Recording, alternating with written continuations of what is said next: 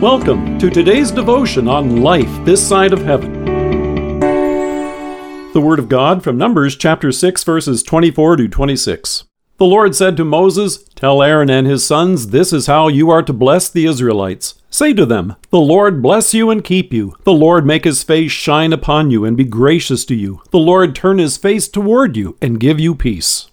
Was God being sarcastic? Was he giving instructions to Moses on how to insult his fellow Israelites? As the worship service is about to come to a close tomorrow morning, some of the last words to be spoken comprise this joyous proclamation from God given to Moses to announce to the people, "The Lord bless you." There can hardly be a more uplifting declaration than this as we begin a brand new week in His name. However, in recent years, our culture has come to use these words pejoratively, as an insult. Today, if someone has said or done something which seems clueless, a person may give them the condescending response, "Well, God bless you." Using it in gossip, they may say something like, "Bless her heart, she's as dull as a bag of hammers." One person noted, "It's the nicest way you'll ever be called an idiot." It's been said that it's a Southern thing. However, according to linguist Joan Hall, the editor of the Dictionary of American Regional English, one of the first times the use of this phrase actually shows up is in an English play from 1732 by Henry Fielding called The Miser. It really shouldn't surprise us that the adversary wants to take one of the greatest declarations God has given to us and turn it into an insult.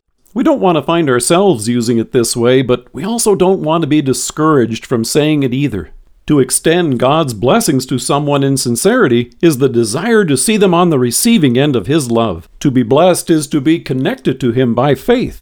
In the Sermon on the Mount, Jesus proclaimed, "Blessed are the pure in heart, for they will see God."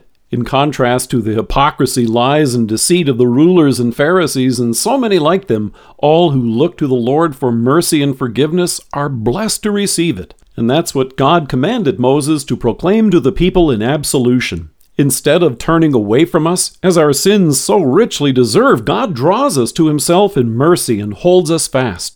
To use the words He instructed Moses to announce, the Lord blesses us and keeps us.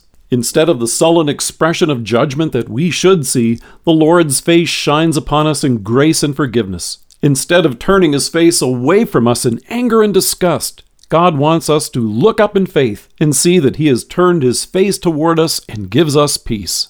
These were words that Moses was given to herald and which soothe our ears to hear in worship as our pastor announces them to us. In love, God has sent His Son to accomplish our reconciliation with Him by taking our sins upon Himself.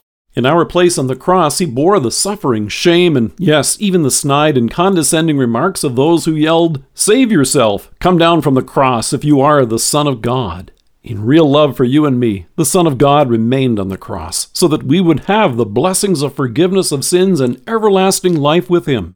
And last week, many of us heard in worship Paul's exciting words in Ephesians where he rejoiced and said, "Praise be to the God and Father of our Lord Jesus Christ, who has blessed us in the heavenly realms with every spiritual blessing in Christ." Throughout the week, then, what a privilege it is to remind each other of this fact as we greet one another and say, "God bless you."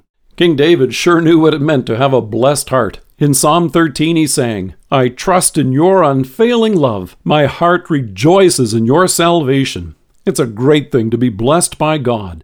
It's an amazing thing to have a heart blessed with this joy. And it's the reason you'll hear me share these words with you at the close of devotion each day. Let us pray.